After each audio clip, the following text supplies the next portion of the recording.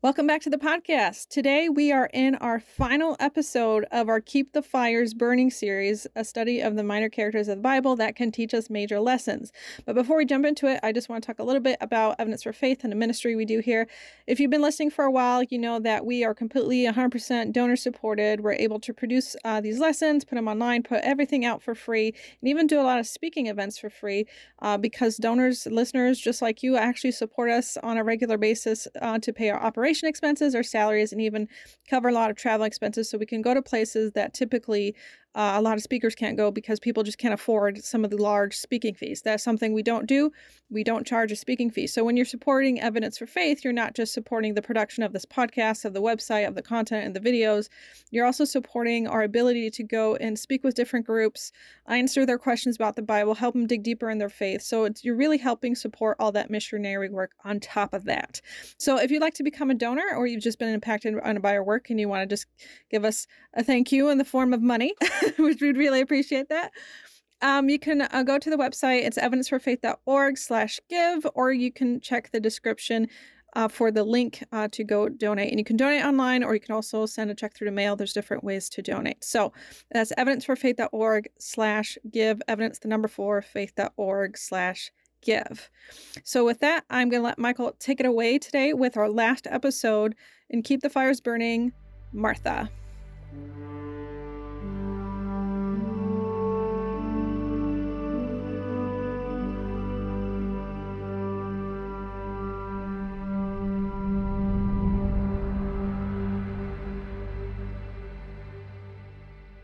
Hello and welcome to Evidence for Faith. It's your host, Michael Lane, and this is the final lesson having to do with the series that we're doing called Keep the Fires Burning. Now, these are minor characters, but major lessons that they teach us in our walk with Christ, our relationship with God, what we can learn from them.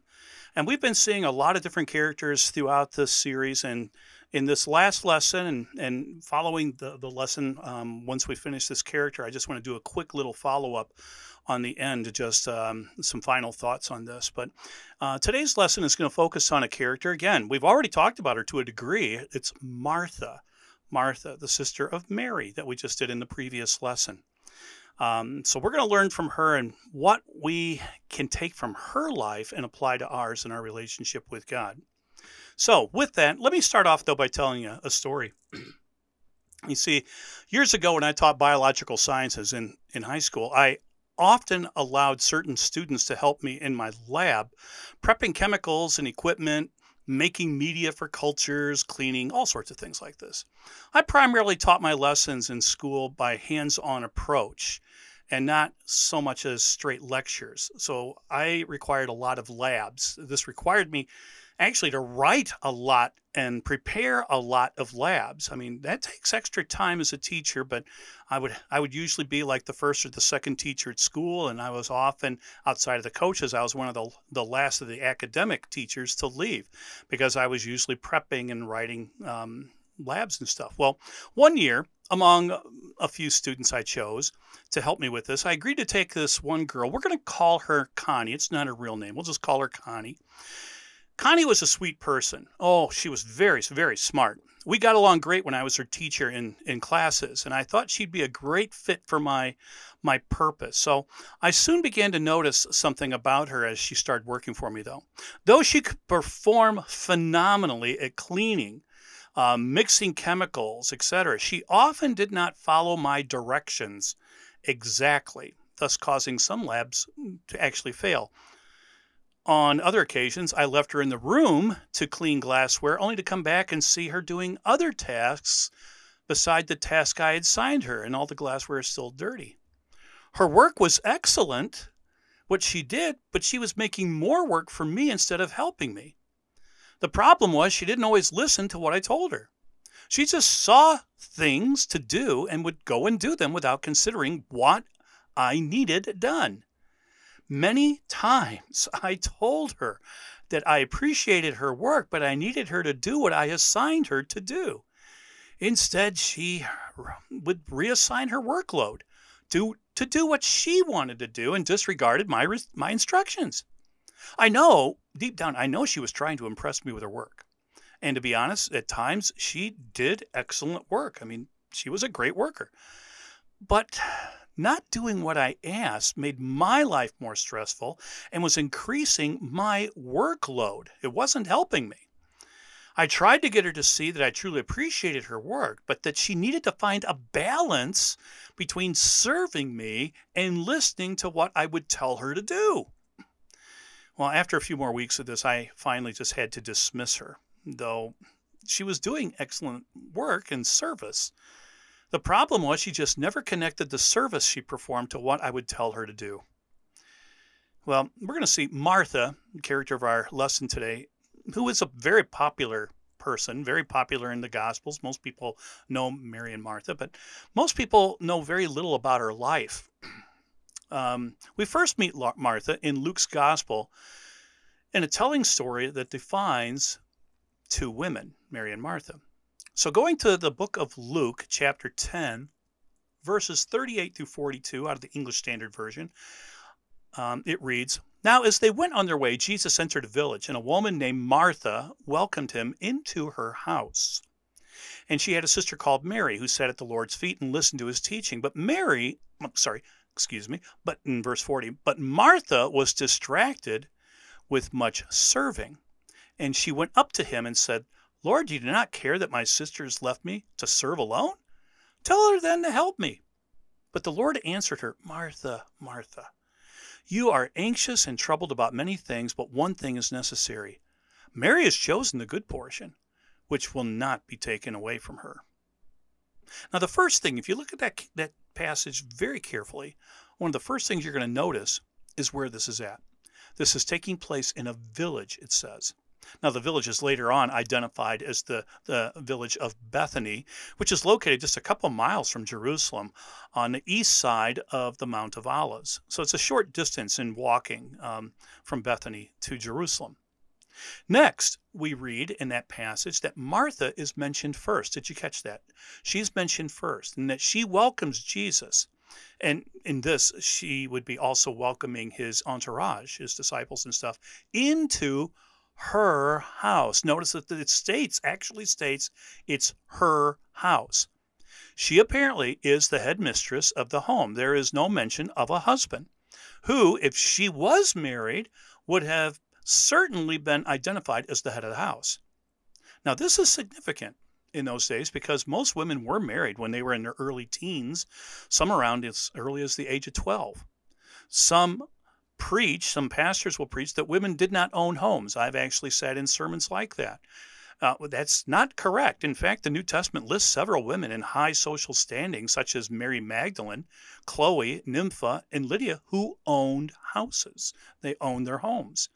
So we know from the gospel writers that Jesus had even some women who supported him in his ministry. For instance, in Luke chapter 8, verses 1 through 3, soon after he went through the cities and villages proclaiming and bringing the good news of the kingdom of God. And the 12 were with him, and also some women who had been healed of evil spirits and infirmities. Mary, called Magdalene, from whom 7 demons had gone out, Joanna, the wife of Chuza, Herod's household manager, and Susanna, and many others who provided for them out of their means. Now, what is Martha doing in this passage we read at the beginning? What is she doing when it's written that she invited Jesus into her house? Well, she's preparing to serve a meal. Now, this is a cultural reference, meaning that she was not just allowing Jesus in, but was going to serve him a meal. And even today in Israel, it's common custom to offer drinks or food to guests. Those of you who go to Israel or have traveled there and go to the old city of Jerusalem, or if you come with me on one of our trips, you will see that in some of the places we go, the store owner or some manager in some places will actually come out and offer you something to drink, fruit juice or something like this, or tea or coffee as you come in. It's a social custom. It's a common custom to do this. You see, this was her concern. It's about this custom of offering food and stuff to the guests. She wanted to serve Jesus. Do you get that? Martha wanted to serve Jesus. And too often, Martha is singled out in this story as doing something really wrong. Well, I don't think she's doing anything majorly wrong. She is fulfilling the custom of that day of serving Jesus food and drink. That's what she's doing. And in verse 39, we read that Martha had a sister named Mary. By the style of the writing that we see here in the Greek, we can guess that Mary is younger than Martha. But look where Luke, as he writes this, places Mary. She's sitting at the feet of Jesus. Now, we talked about this in our previous lesson. We focused on Mary. Again, too often, though, we hold Mary in higher regard than Martha because she's sitting at the feet of Jesus. I mean, really, who could fault her for doing this? Jesus even commands and blesses her for this. And what do? We got Martha's case.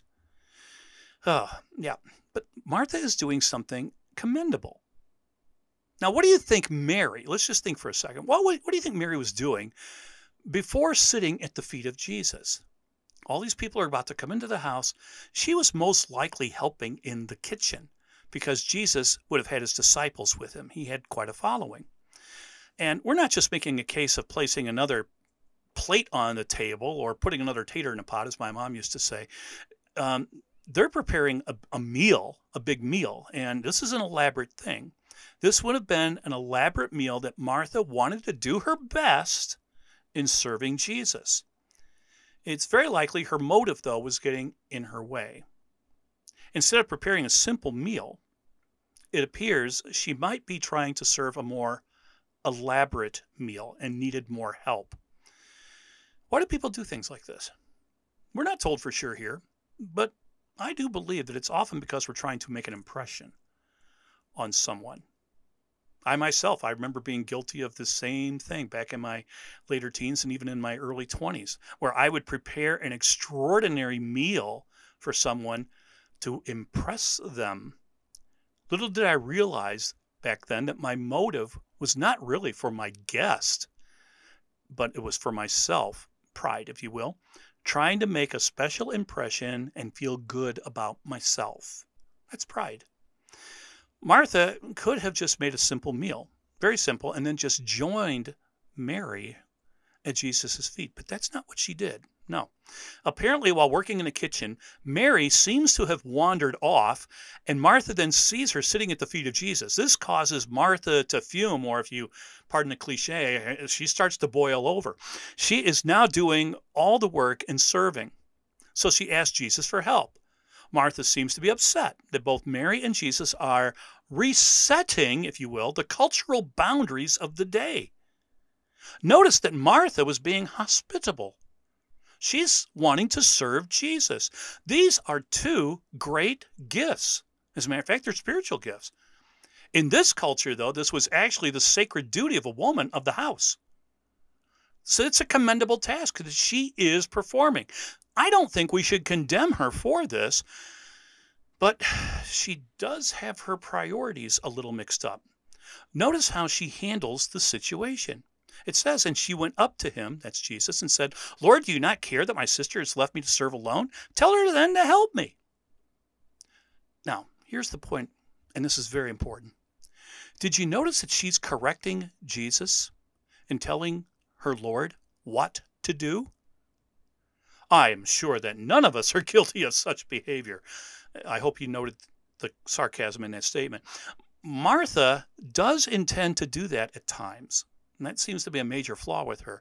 And the thing is, she's not afraid to tell God when she believes that God is making a mistake.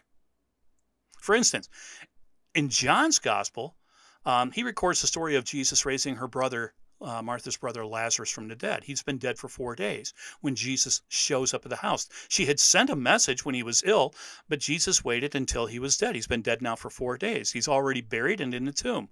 Look how Martha addresses Jesus. And this is in John chapter 11, verse 21. Look what she says. Martha said to Jesus, Lord, if you had been here, my brother would not have died. She seems to be telling him that Jesus should have planned his travel schedule better so that Lazarus would not have died. But now she's not done correcting Jesus. When Jesus says to roll the stone away, look at her response. This is John 11:39. And Jesus says, take away the stone. Martha, the sister of the dead man, said, Lord, by this time there will be an odor, for he's been dead for 4 days.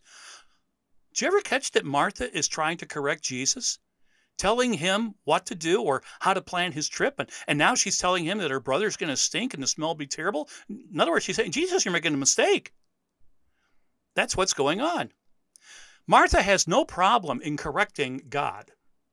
And again, I know none of us would do such a thing. Sarcasm intended. This seems to be an area of trouble for Martha in her spiritual life. Now, it's commendable. She wanted to serve the Lord. Very commendable, and that's a correct thing to do. But when Jesus directed her to do something that didn't seem right to her, her response would be to tell God where he's making a mistake. Now, before we jump all over poor Martha, I want to point out 3 admirable characteristics that I see in this gal. First, the second time Jesus and his entourage come to Bethany and stay at her house, Martha seems to have learned the lesson from her mistake about the first dinner. This is recorded in John chapter 12 in the first 3 verses. And I'm going to read this out of the God's Word translation. It's a little easier to understand. And it reads, 6 days before Passover, Jesus arrived in Bethany. Lazarus, whom Jesus had brought back to life, lived there. Dinner was prepared for Jesus in Bethany. Martha served the dinner, and Lazarus was one of the people eating with Jesus. Mary took a bottle of expensive perfume made from pure nard and poured it on Jesus' feet. Then she dried his feet with her hair. The fragrance of the perfume filled the house. Now, did you catch that there's a house full of people? And dinner is being served. Mary appears again to be sitting at the feet of Jesus. What's Martha doing? She is serving, but this time she's not upset. Martha, she just does not get upset this time. She has apparently learned her lesson. She is a serving person. Serving is her spiritual gift. Serving is an act of worship. It is a spiritual gift God places in some people. We see this in Romans chapter 12, verse 7. Serving God is a gift, and it's an act of worship. It is interesting that the Greek word here that's being used in the Greek for what Martha's doing is called diakonia. Diakonia. You get the word deacon out of this. It's the literal interpretation of diakonia is to wait on tables. That's really what the word means. And that's why deacons are servants in the church. And that's where that comes from. So that's what she is being, how this is being described. The second point I want you to notice. Another second admirable thing. Martha has faith. She really does have faith.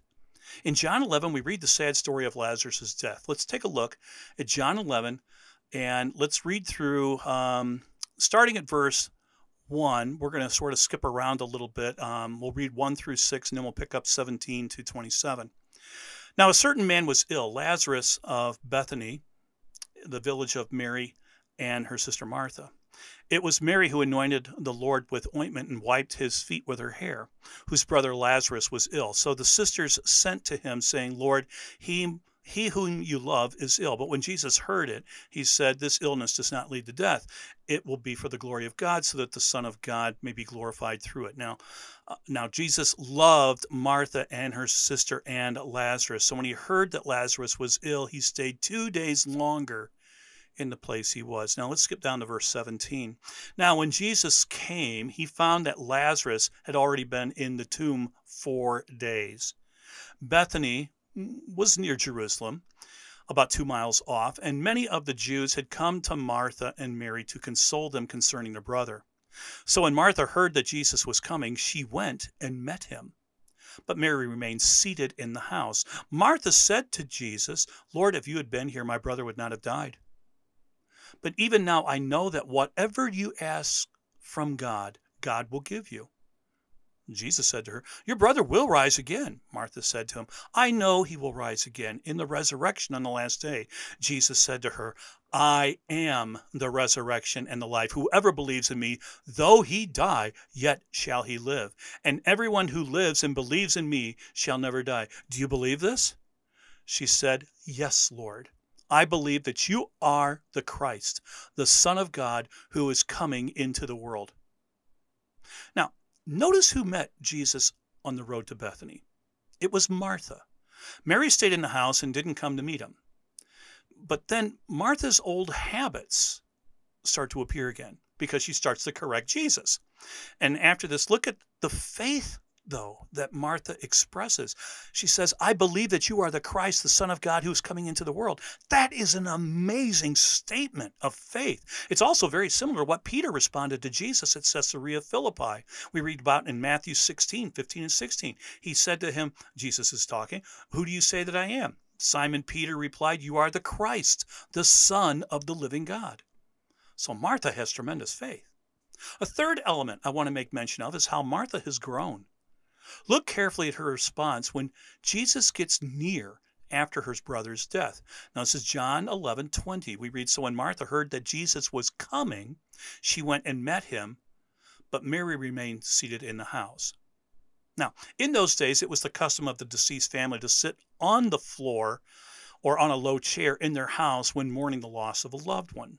Friends would come over and grieve with them. This is still a custom among some in the Middle East and Judaism today. It's called Shiva, and it is very therapeutic for the release of grief. Well, Mary stays in the house following the cultural custom. Martha arises and goes to Jesus. Now, what can we learn from Martha? I see three major lessons that we can learn from this gal. First, Martha is teachable. Martha is teachable. When God taught her something, she not only learned it, but then she would put it into action. We see this by her actions of the parts of the story that she plays in the Gospels.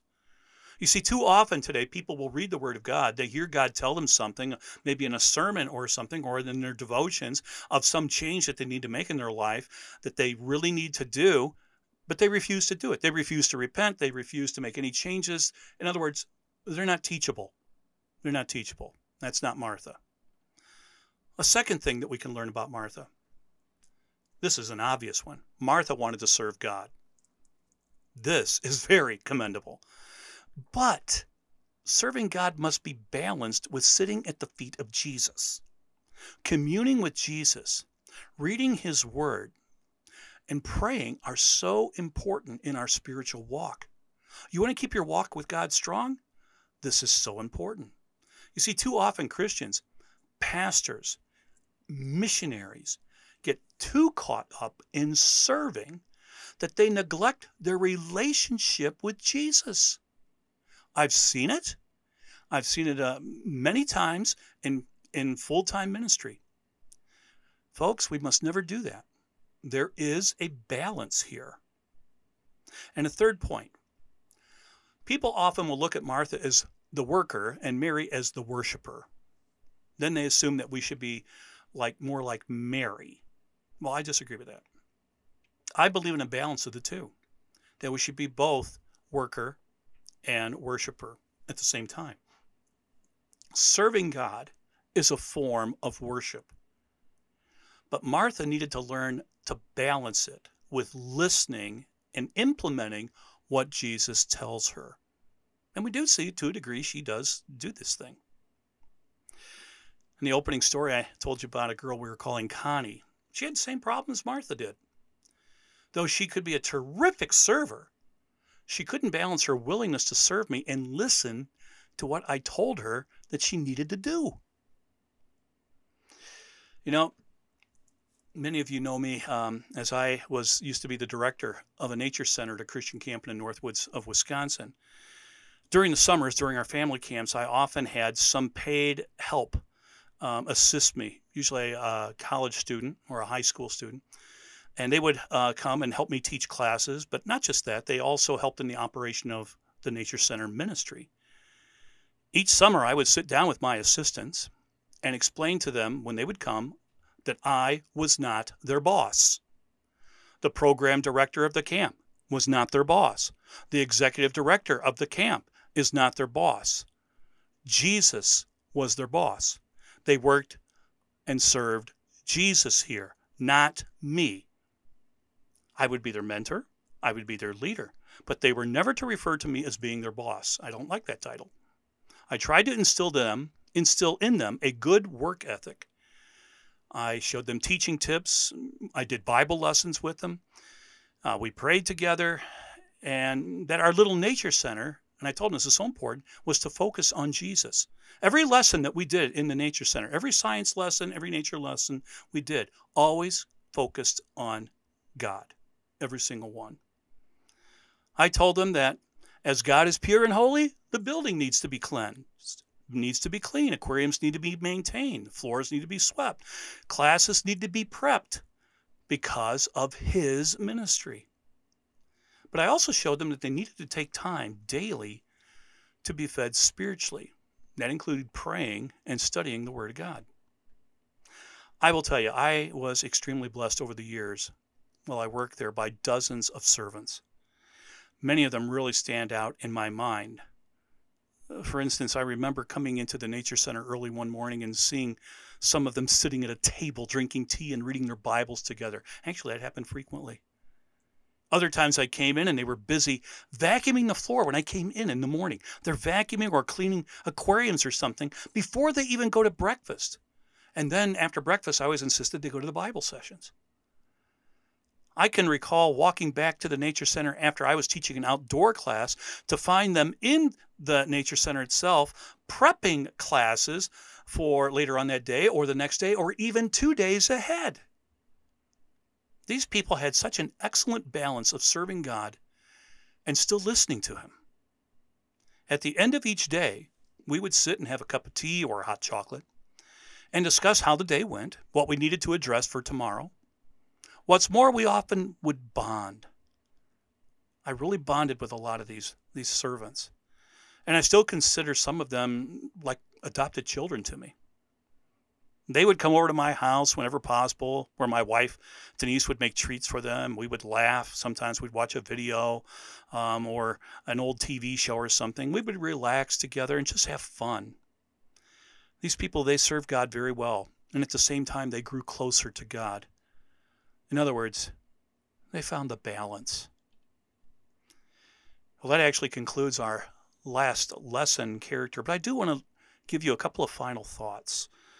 Just go through something here to wrap up this whole series of what we've been doing on these Keep the Fire Burning. So let me just, if you don't mind, just let me go on a little bit longer here, another minute or two, to just tell you about another little story here. A college student once approached me in my lab late one afternoon after work to ask me a question. We sat down, had a cup of tea at a table, and I asked her what she wanted to know. She said, "Michael, I became a Christian in high school, and my life really changed. I was on fire for God and was walking close with him. But as I began college, I've noticed over the last few years that my walk has dwindled. I don't feel very close to God right now. I want to walk close with him, but it just doesn't seem to work for me now. Is there something wrong with me? What's wrong?" Well, I could tell she was disturbed by this and that she was very serious. After all, she sought me out to ask this question and find an answer. So she's serious. Sitting back in my chair, I looked into her eyes and gently asked her if I could ask her a couple of questions. I remember her nodding while she sipped her tea. "First," I asked, "are you certain you're a Christian?" She replied that she was very sure of that. And then she reminded me of her salvation experience, which was very sound. I had no reason whatsoever to ever doubt her on this. Second, I asked her, is there some unconfessed sin that you're unrepentant of that has set up a roadblock in your walk with Jesus? Here she paused very thoughtfully before answering. But then she said, "No, I truly can't think of something I'm unrepentant of. Though I still sin, I confess it and I try to repent." Well, I responded to that with affirmation. The third question I have is this. I asked her, "How often do you talk with God and listen to him?" She inquired if I meant prayer for talking with God, and I stated that she understood what I meant. She replied that she did pray every day, though usually now only at meals, just at the mealtime only. Then she asked me about when I said listening to God. I could tell from her expression here that that she was a bit puzzled by this. She asked me, "Do you mean, do I read the Word, read my Bible often?" I nodded and said, "Yes, that's what I mean." She again paused for a long time. Remember her sitting there looking in her teacup. And then very quietly she said, "Michael, I haven't opened my Bible in 8 months on my own. When I go to church, I open it for a sermon. That's all." Then she asked me, "Do you think that could be the trouble?" I said to her in a gentle and loving way, "We've been friends for many years. One way that we've stayed close, even when you were hundreds of miles away, is that we often talked. The lines of communication are open. We dialogue. To keep a relation close, you have to dialogue with your friend. Dialogue's so important in marriage. So important in keeping a close friend.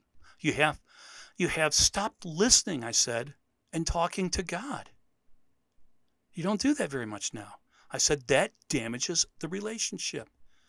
You can't spiritually grow to your potential without listening to what God tells you in his 66 love letters he gave you."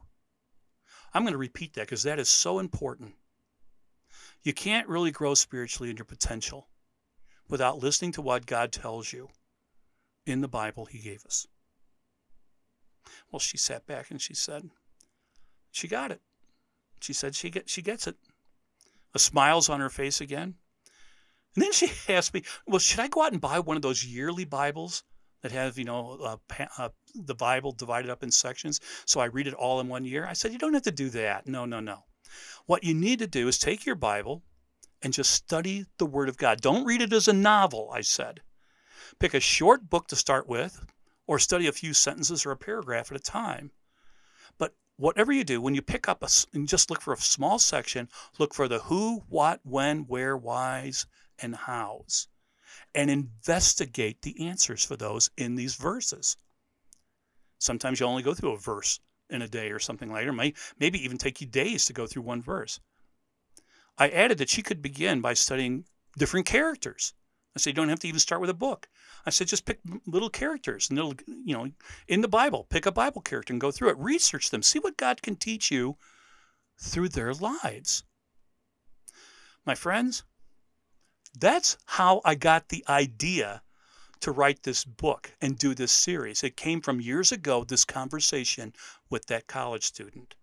The conversation with that lady made me think about how many people often dismiss minor characters found in the Bible. And in doing so, they miss the major lessons that they teach us on keeping our walk with God alive and on fire. My hope, my prayer, is that you have found in these lessons keys on how to keep your fire burning for Jesus. Thanks for joining me. It's been a privilege and a pleasure to have you listening to us. We'd love to have your comments, and we'll be starting another series very soon. But until then, take care and may God bless. Thanks for tuning in, and thank you to our donors who make this program possible. Evidence for Faith is a 501c3 nonprofit ministry based in the USA. You can support this broadcast by donating online using the links in the description, and don't forget to leave us a comment, a review, likes, and shares to feed the algorithm and help others find this content. Thanks again, and we'll see you on the next episode.